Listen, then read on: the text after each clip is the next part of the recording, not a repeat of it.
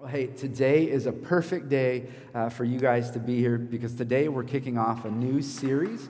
We're calling this series Together for Boston. And what we have done, this is unique in that we have joined with 12 other Boston area churches for the next 3 weeks, so 13 total, including ourselves, to ensure that we get all of our hearts aligned. We are on the same team. We've got the same great commission, and we're going to together just plead with God to bring glory and honor to his name and to help us together to love and to serve our city and our specific neighborhoods really well. And so what I want to do is I want to show you a map. We have a map with lots of dots on it, just for you to kind of see where these churches are coming from all over greater Boston. And for me, I don't know, I'm a map guy, and so I have maps on the walls in my house. I've got coasters that are maps. I like maps. And for me, when I look at a map and specifically seeing these dots, it just reminds me that these churches that we're joining with represent neighborhoods which are full of people, which are full of our extended faith family who are also seeking to make an impact on their neighborhoods like we're seeking to make an impact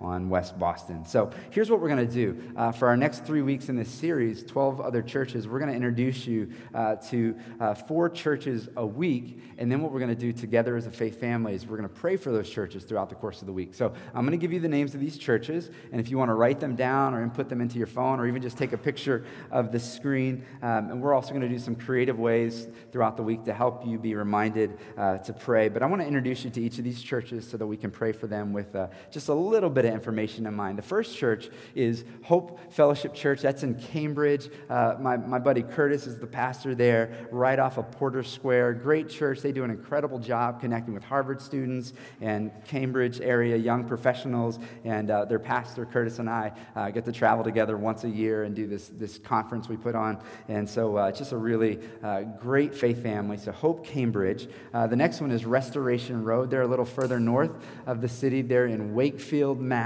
And they are a church full of kind of just blue-collar people in Wakefield, a new congregation. Their pastor, Joey Thompson, is thoroughbred Bostonian. So I think of all the churches that are joining us through this series, he wins the award for the best, most thickest Boston accent of all of us. And so, love this guy. They have a new church building. They've been praying, and they just got a church building just sold to them at an unbelievably reduced rate. And so, there's hope, faith family. There's hope. And so, yes. So, keep praying. I've seen it, and it does happen. So, that's Restoration Road in Wakefield. The next one is 7 Mile Road. They have a few of them, but the first one was up in Melrose, Massachusetts. And their pastor, Matt, has delivered the very best sermon on Acts chapter 20 that I have ever heard. It was just so incredibly impactful. And this church does an amazing job with young professionals just north of the city, and they do an incredible job with soul care and shepherding. Love this church. Great church. And then the next church, and the last one we'll be praying for specifically this week, is called Hub Church. Boston is known as the hub of New England, the hub of the world, really. That's how we consider it, right? And so pray for Hub Church. They do church a little bit differently, in a good way, I think, in that they don't focus so much on Sunday mornings. They really focus on training their people for Monday through Saturday to live lives as people who are going to go and be good neighbors and coworkers and impact their city. And so they're in Southie, South Boston, and just a great church. In fact, I got some time with their pastor, Charlie, this week, and just seeing his heart was just so beautiful and just so loved, that guy and that church and all that God's doing there. So those are our 4 churches for the week. Are you guys with me to pray for them? You with me? All right, cool. So let's make a point to pray for them. Maybe set an alarm on your phone and let's be praying. And remember, these are our church families. These are not even buildings. Some have buildings. These are not buildings. These are not even organizations. These are people like you and me that are our family that we want to love and join together to serve our great city. And so write their names down, take a photo, whatever you got to do, and let's pray. So what I want to do is, I know I just finished praying. I want to kick off our time of prayer through the week by just praying for these churches right now. So you want to join me and just pray for them? Let's do it. Let's have our initial prayer for them right now. Father, I know that this isn't something that happens a lot, churches praying for other churches, and forgive us for that, but we come to you now to commit Hope Fellowship and Restoration Road and 7 Mile Road and Hub Church to you. God, thank you for all that you've been doing in the hearts of these people to gather them as a congregation and to grow them. And God, we pray that you in this season would help them to become more and more like Christ. And God, today as we kick off this season with a fall kickoff, we also ask that for them, this would be the most transformative season that they've ever seen in their church and in their neighborhoods. So do a good work in them and do a good work through them this fall for your glory and for the good of Cambridge and Wakefield and Melrose and Southie. May your kingdom come in Boston as it is in heaven. In the name of Jesus we pray. Amen. Amen. So why are we doing this? Why do we do this? It's really easy. We do this because it's important to Jesus. We're going to briefly look this morning at John chapter 17, and so we'll put it on the screen for you here in a bit. You can use your own personal Bible. If you need a Bible, we've got paper Bibles around the room. Take one home for yourself if you need one, or bring one to give to a family member or friend if they need one. As Kevin mentioned earlier, the Charles River Church app, download that, all kinds of resources, but we have a Bible on there for you as well. John 17. Now, while you're turning there, I want you to think of someone who's close to your heart. You ready? Go for it. Think of somebody who's close to your heart, somebody who you've known for a really long time, any person. You thinking? All right, you got them? You got them? All right. Now, I'm going to make it a little bit more difficult. You got that person in mind. Now, imagine that they're now on their deathbed. They're on their deathbed. Imagine you're with them. This is maybe the most intimate moment that you've ever had, you and this person. You're close with them. And right there in that moment, they give you their dying wish for you. Here's what I wish for you.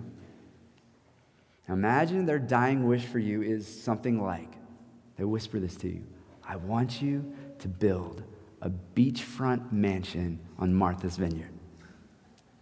And I want you to enjoy it. And I want you and your family and your friends, bring them all in, and you guys all enjoy it. And then they're gone. That's essentially what Jesus does here in John chapter 17. He gives us his dying wish, and then he goes to the cross shortly thereafter. Now, does anybody in here feel the tension with that dying wish? I heard some chuckles. Like, I really would love to honor your dying wish. Like, I really want to come true on your request, but I can't do that. A mansion?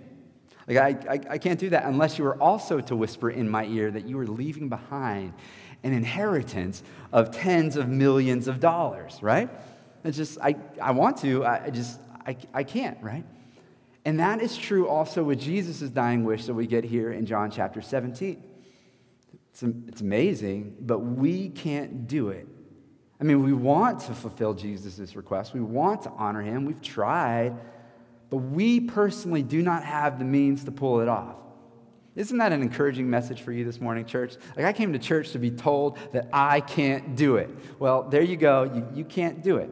Let me show you this in his dying wish for you and for me. John chapter 17. This is the Lord's Prayer. Now, as you look at this, you might be thinking, wait a second, this isn't the Lord's Prayer. I know the Lord's Prayer. The Lord's Prayer is, Our Father in heaven, hallowed be your name, your kingdom come, your will be done on earth as it is. This is the Lord's Prayer, actually. That really is more like the disciples' prayer, though people who translate the scriptures will put the Lord's Prayer at the top. That's really more the disciples' prayer. This is the Lord's Prayer. The disciples' prayer, they come to Jesus and they say, Jesus, teach us to pray. Now, one of the things I love about this is the reality that they could have come to Jesus and asked for anything. Jesus, would you teach us to preach like you preach? Jesus, would you teach us to perform miracles like you perform miracles? What did they say? They said, Jesus, would you teach us to pray? Why is that? Because they clearly have seen his life and say, wow, there is some serious power when you pray. And when you pray, there's this something, it's amazing. Teach us to pray. Now that's the disciples' prayer, right? But Jesus himself never personally had to pray that prayer, right? Like Jesus himself never had to pray, forgive us our trespasses as we forgive those who trespass against, because Jesus himself never sinned. He doesn't need forgiveness of sin. He's teaching us how to pray, appropriate for us. But John 17 really is the Lord's Prayer. It's the longest prayer we have from Jesus in the Bible. Not that it's his longest prayer that he ever prays, because we know Mark chapter 3, he's up all night long in prayer, but it's the longest recorded prayer of Jesus. And in this prayer, we get so much rich insight into the heart of who Jesus is. John Knox, he's this preacher, revivalist in Scotland back in the day. He used to say that in this prayer, we have the holy of holies of the Scriptures. If this is a temple, John chapter 17 would be the holy of holies. It's that most sacred place because we get the very essence and the very heart of God himself as the Trinity praying within himself. And on his deathbed, John Knox so loved John 17 that this Scottish preacher said to his wife, he said, would you just pray this prayer? Just give me Jesus' prayer, John 17, over and over and over and over again until I die. This is the Lord's personal prayer. This is what's on Jesus' heart just before going to the cross. Now, if you were to look at John chapter 17, and you can do that now, you see that it's kind of divided into three sections. First, he prays for himself, verses 1 through 5. He prays for himself. Second, he prays for his disciples, verses 6 through 19. And then finally, he prays for you and for me. And so that's what we're going to look at this morning, his prayer for you and for me. And so look at verse 20.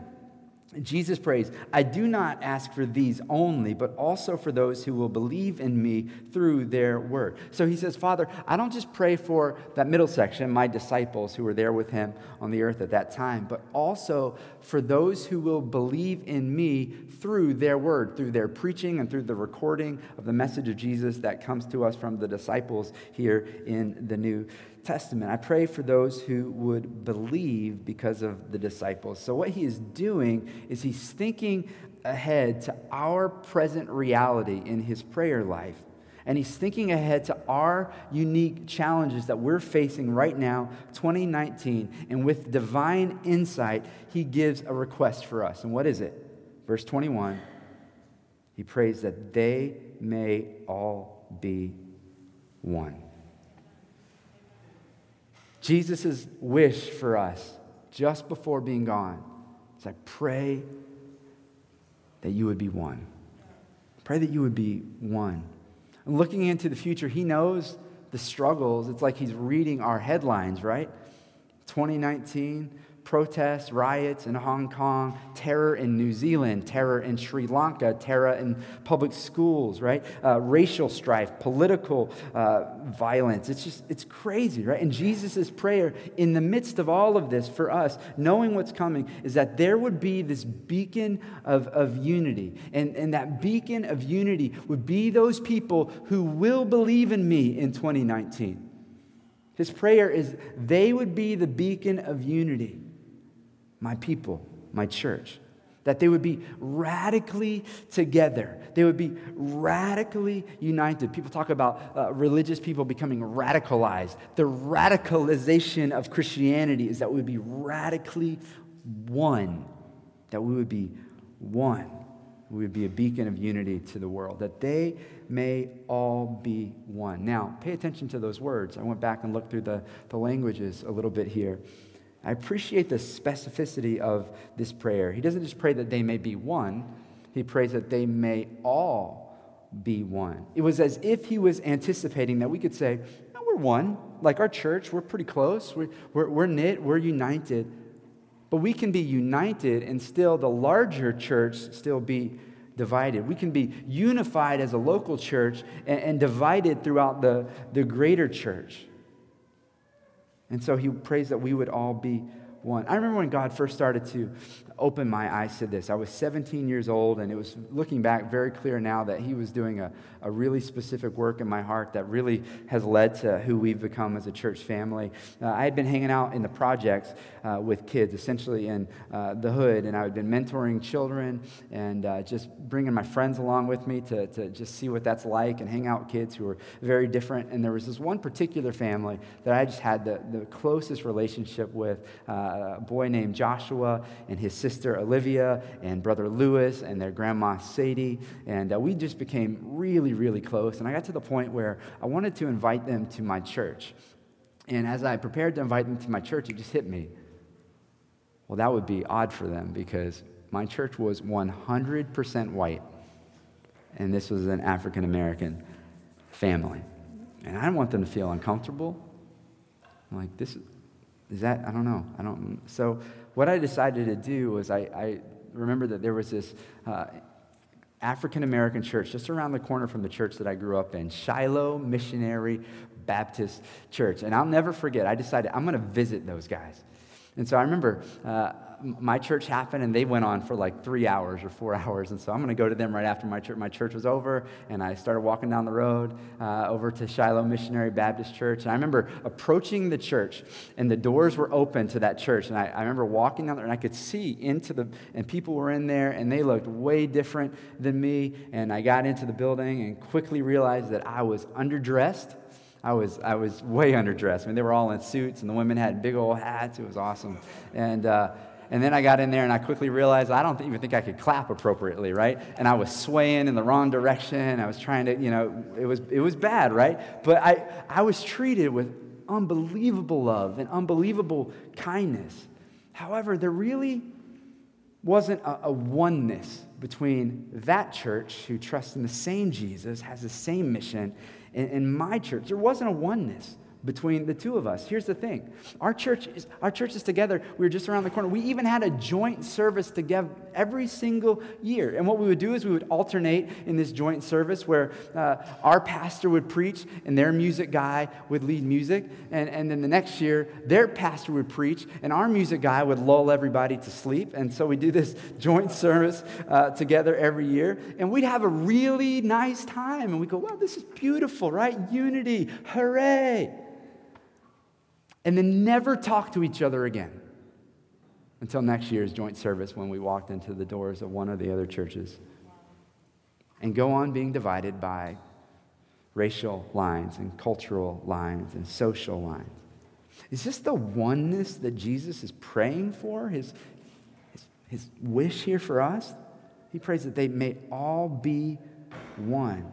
Not that just my church there would be unified or that their church would be unified, but that we all may be unified. That's his wish, is for unity. Not that we abandon our racial and our cultural distinctives. He didn't pray for uniformity. He prayed for unity. He prayed for unity amidst our diversity. Embrace the things that are different about you. That's a beautiful thing that God does with his family. Is he says, you're different, and you're different, and you're different, and you're different, but we can be one. We can be one. In fact, let's read the entirety of the third part of Jesus' prayer specifically for us today, if you would. Beginning in verse 20. So he says, I do not ask for these only, his disciples, then, but also for those who will believe in me through their word, that they may all be one, just as you, Father, are in me and I in you, that they also may be in us, so that the world may believe that you have sent me.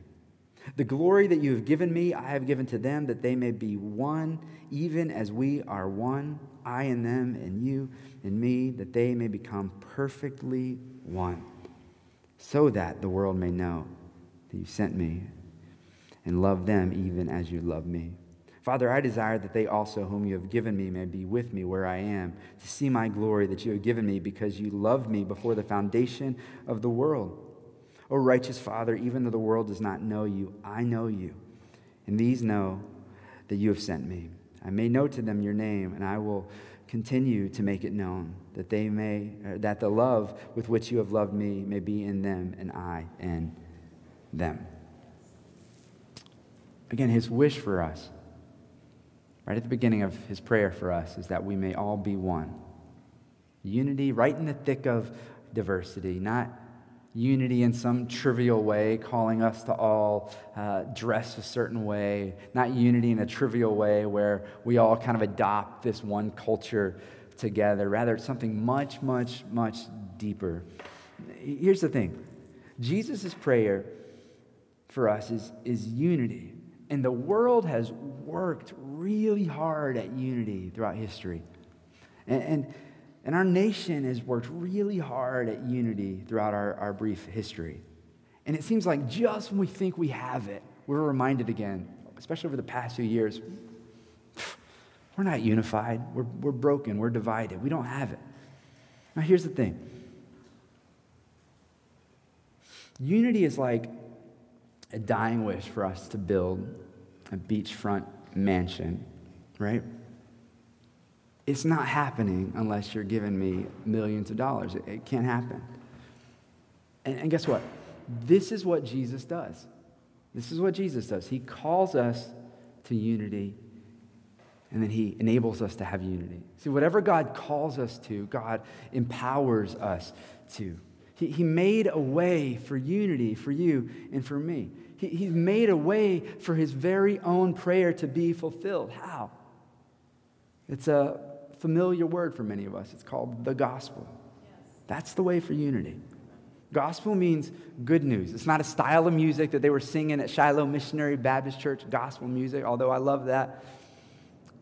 Gospel means good news. And this is the heart of the Christian faith. This is the message of Jesus. Good news. Now catch it. Good news, which means it's already happened. It is news to be reported on, right? It's news. The Christian faith isn't go do something to make God happy. It's something has already happened. It's news. It's done. It's happened. Think back to Jesus' prayer. Verse 21, he prays that they may all be one, just as you, Father, are in me and I in you, that they may also be in us. So where does unity start? Unity starts not with us going and trying to be unified and pursuing unity with each other. Instead, it starts with us enjoying the unity that has been given to us with God. That we first might be in him and him in us. That's the heart of the gospel message. That's what makes the message of Jesus so distinct. It's not go do something, go pursue something, right? It's receive what he's already given you. He's given you access to a relationship with him, that you would be restored into a relationship with God. The message is that every single person on this planet has sinned against God, our Creator. That primary relationship, the relationship between God and man, has been broken. And as a result, everything else is broken. I don't think there's any denying that the world is broken. It's messed up. Division, death, it's crazy. Romans chapter 6:23 says the wages of sin is death. The result of sin, when sin enters the world, it brings death and hatred and pain and brokenness. But what God does, he's so good, he doesn't just leave us in our brokenness. He said, I made a perfect world, you messed it up. He doesn't leave us there, does he? He pursues us and he enters into our brokenness, and God becomes a man, Jesus. God becomes a man, Jesus, from the small town of Nazareth, and he lives in our shoes. And God essentially in this is on a rescue mission. He's here to rescue the world, to restore the world to right relationship with himself. And he receives the wages of sin, which is death. But did Jesus sin?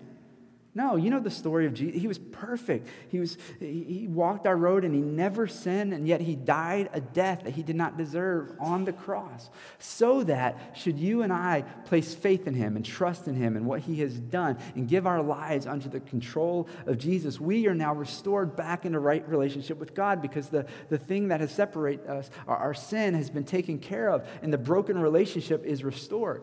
It's all about all this stuff we're talking about. It's all about relational restoration. In order to have a restored relationship with people, we first have to have a restored relationship with God. And he gave us a restored relationship with him. We just have to receive it. We just have to receive it. He gives us good news. something that already happened. It's not religion, which is go do this, and earn God's favor. It's just open up your hands and receive what he has given you, what's already happened. Jesus died for you. It's freely offered. That's grace. And so some of us in here today, what we need today is we need to receive a relationship with God through Jesus. That relationship changes everything. We do not call you to religion. We do not call you to moralism. We call you just to receive a relationship with Jesus, and it changes everything. We got a bunch of college students here. College students, you know when you like see somebody, they there's a lot of relationship stuff happening in college, right? And they meet somebody, and then they just get goofy, right? It like changes the way they, right? You don't change for somebody. You meet somebody, and then you just, the change comes secondarily, right? That's what happens in our relationship with God. You don't clean up for God. You fall in love with God. You enter into a relationship with God, and then you just start to change. It's more natural that way. That's what faith is supposed to look like. Don't clean up for God. Enter into a relationship with God, and He will change you. There's a difference between religion and relationship. It changes everything. The Bible says that it comes to us by grace. You didn't earn it. You don't deserve it. He earned it with His perfect life, and He received what He did not deserve, death, in your place, so that you get what you don't deserve, and that is freedom from death eternally, separation from God. It's amazing. So that's the first step. That's the first step when we talk about togetherness and fulfilling Jesus' prayer here and going and pursuing his wish that we can't even accomplish unity on our own. The first step is have a restored relationship with God. It's available to you. It's a gift, right? It's not a reward. He's not giving you a medal, right? He's not giving you a trophy. It's a gift. The wages of sin is death, but the free gift of God is eternal life. I'm going to give my kids gifts for their birthday, whether they behave or not. Don't ever play that dumb Santa Claus game, right, with your kids. Well, like, if you'll behave, I'll give you something. No, it's a gift. It's a gift. Because I love you regardless of how dumb you act sometimes. And they act dumb a lot, right? Right? It's a gift. Restored relationship with God. It's grace. That's the Christian faith. That's the first step. That's where we start. And when you have restored relationship with God, an outworking that comes from that is restored relationship with each other. And if we don't earn our relationship with God, if we don't earn God's favor just based on His goodness, a gift that He gives us, not based on our merit, then watch what happens. Now there's no grounds for us as religious people, as Christians, to look down self-righteous noses at other people and think we're better than anybody. You see how unity comes about from the inside out? It comes about from this heart transformation that God gives us.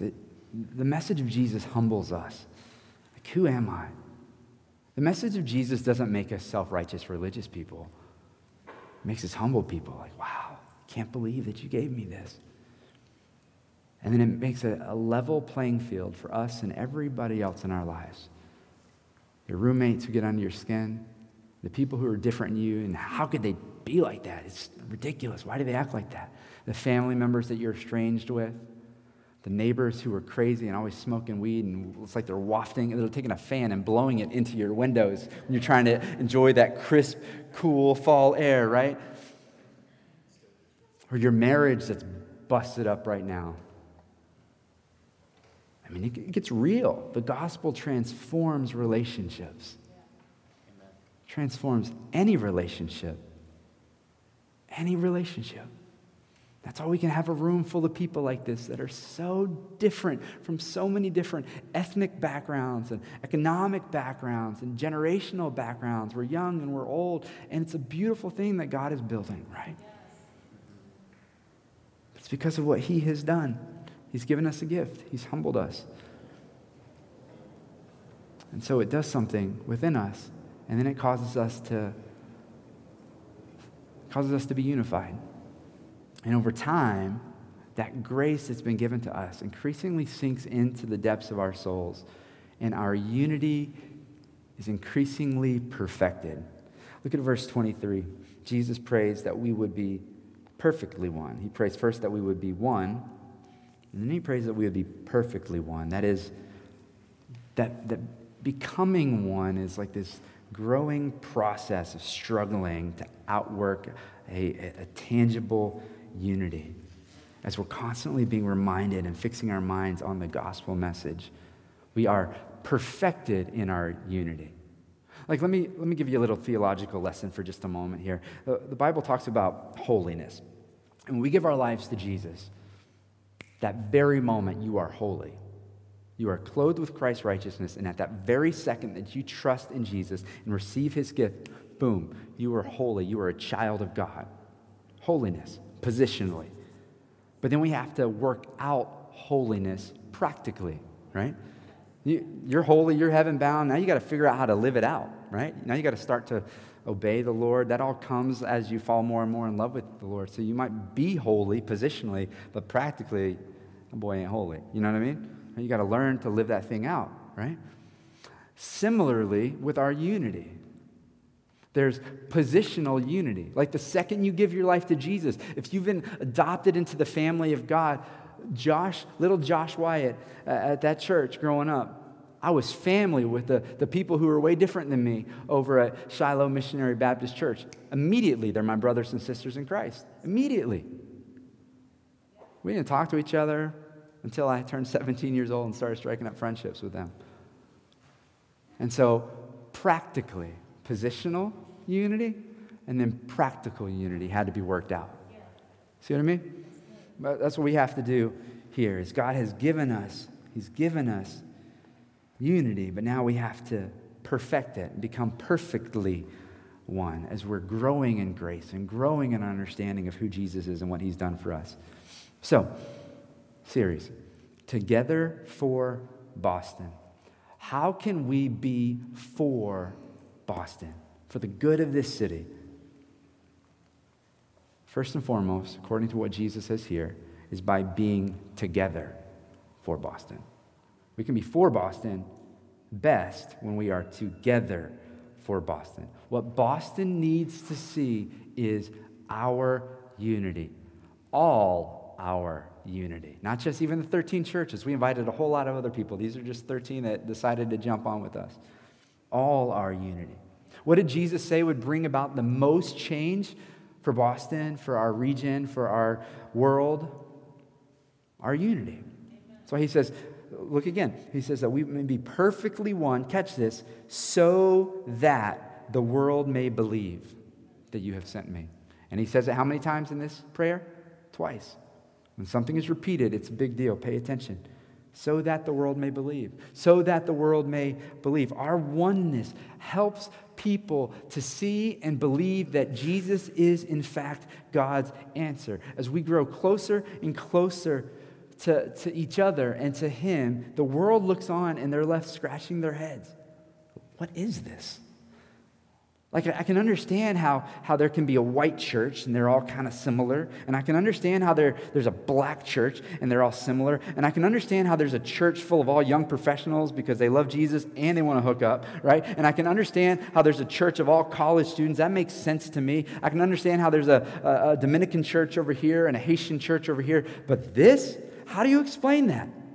Right? It leaves the world scratching their heads and saying, how are they so unified? There's nothing that unifies them that's visible, but what unifies us is what's happening within, right? The gospel changes us. And so we are for Boston best when we are together for Boston. There's a very distinct unity that causes people to look on and say, what in the world is this? He says, you are unified so that the world may believe that Jesus came from heaven and that he is God's answer to the brokenness of this world. So here's the order of impact. Together for Boston. First, that there is a restoration in your heart with God. That you receive the gift of faith that God has made available to you. Together with God, and then together with each other, And then when we're locking arms together with each other, we are now best for Boston, because they look on and they say, what in the world? I don't understand that family, but I think I want a piece of that family somehow. I want to taste that. So here's what we're going to do. We're going to pray, and we're going to go perfect that unity over pancakes. Sound good? All right? Let's pray. Father in heaven, thank you. Thank you for the message of the gospel that is so different. So different. It's part of why I believe it's so true. The world has all these answers and they're not working. You've given us the answer. You can be restored into a relationship with God, not based on being good enough, because how good is good enough? But you can know that you are right with God simply by receiving what he's given you and saying yes to Jesus. And so, God, I pray for anybody in this room this morning who does not know Jesus. God, I pray that you would bring them into relationship with Jesus, that right now they would become a follower of Jesus, a Christian. The Bible says whoever calls upon the name of the Lord would be saved. If that's you, God is calling you right now, not to religion, but to a relationship with him, that you would call upon his name and you would be made right with God. The Bible makes it very clear. For by grace you have been saved through faith. It's not your own doing. It's not as a result of work, so that no one can boast. No one can look down a self-righteous nose. And so, God, if there's someone here right now, would you work in their heart and help them just to receive grace, which is something they did not earn, they do not deserve. You earned it for us.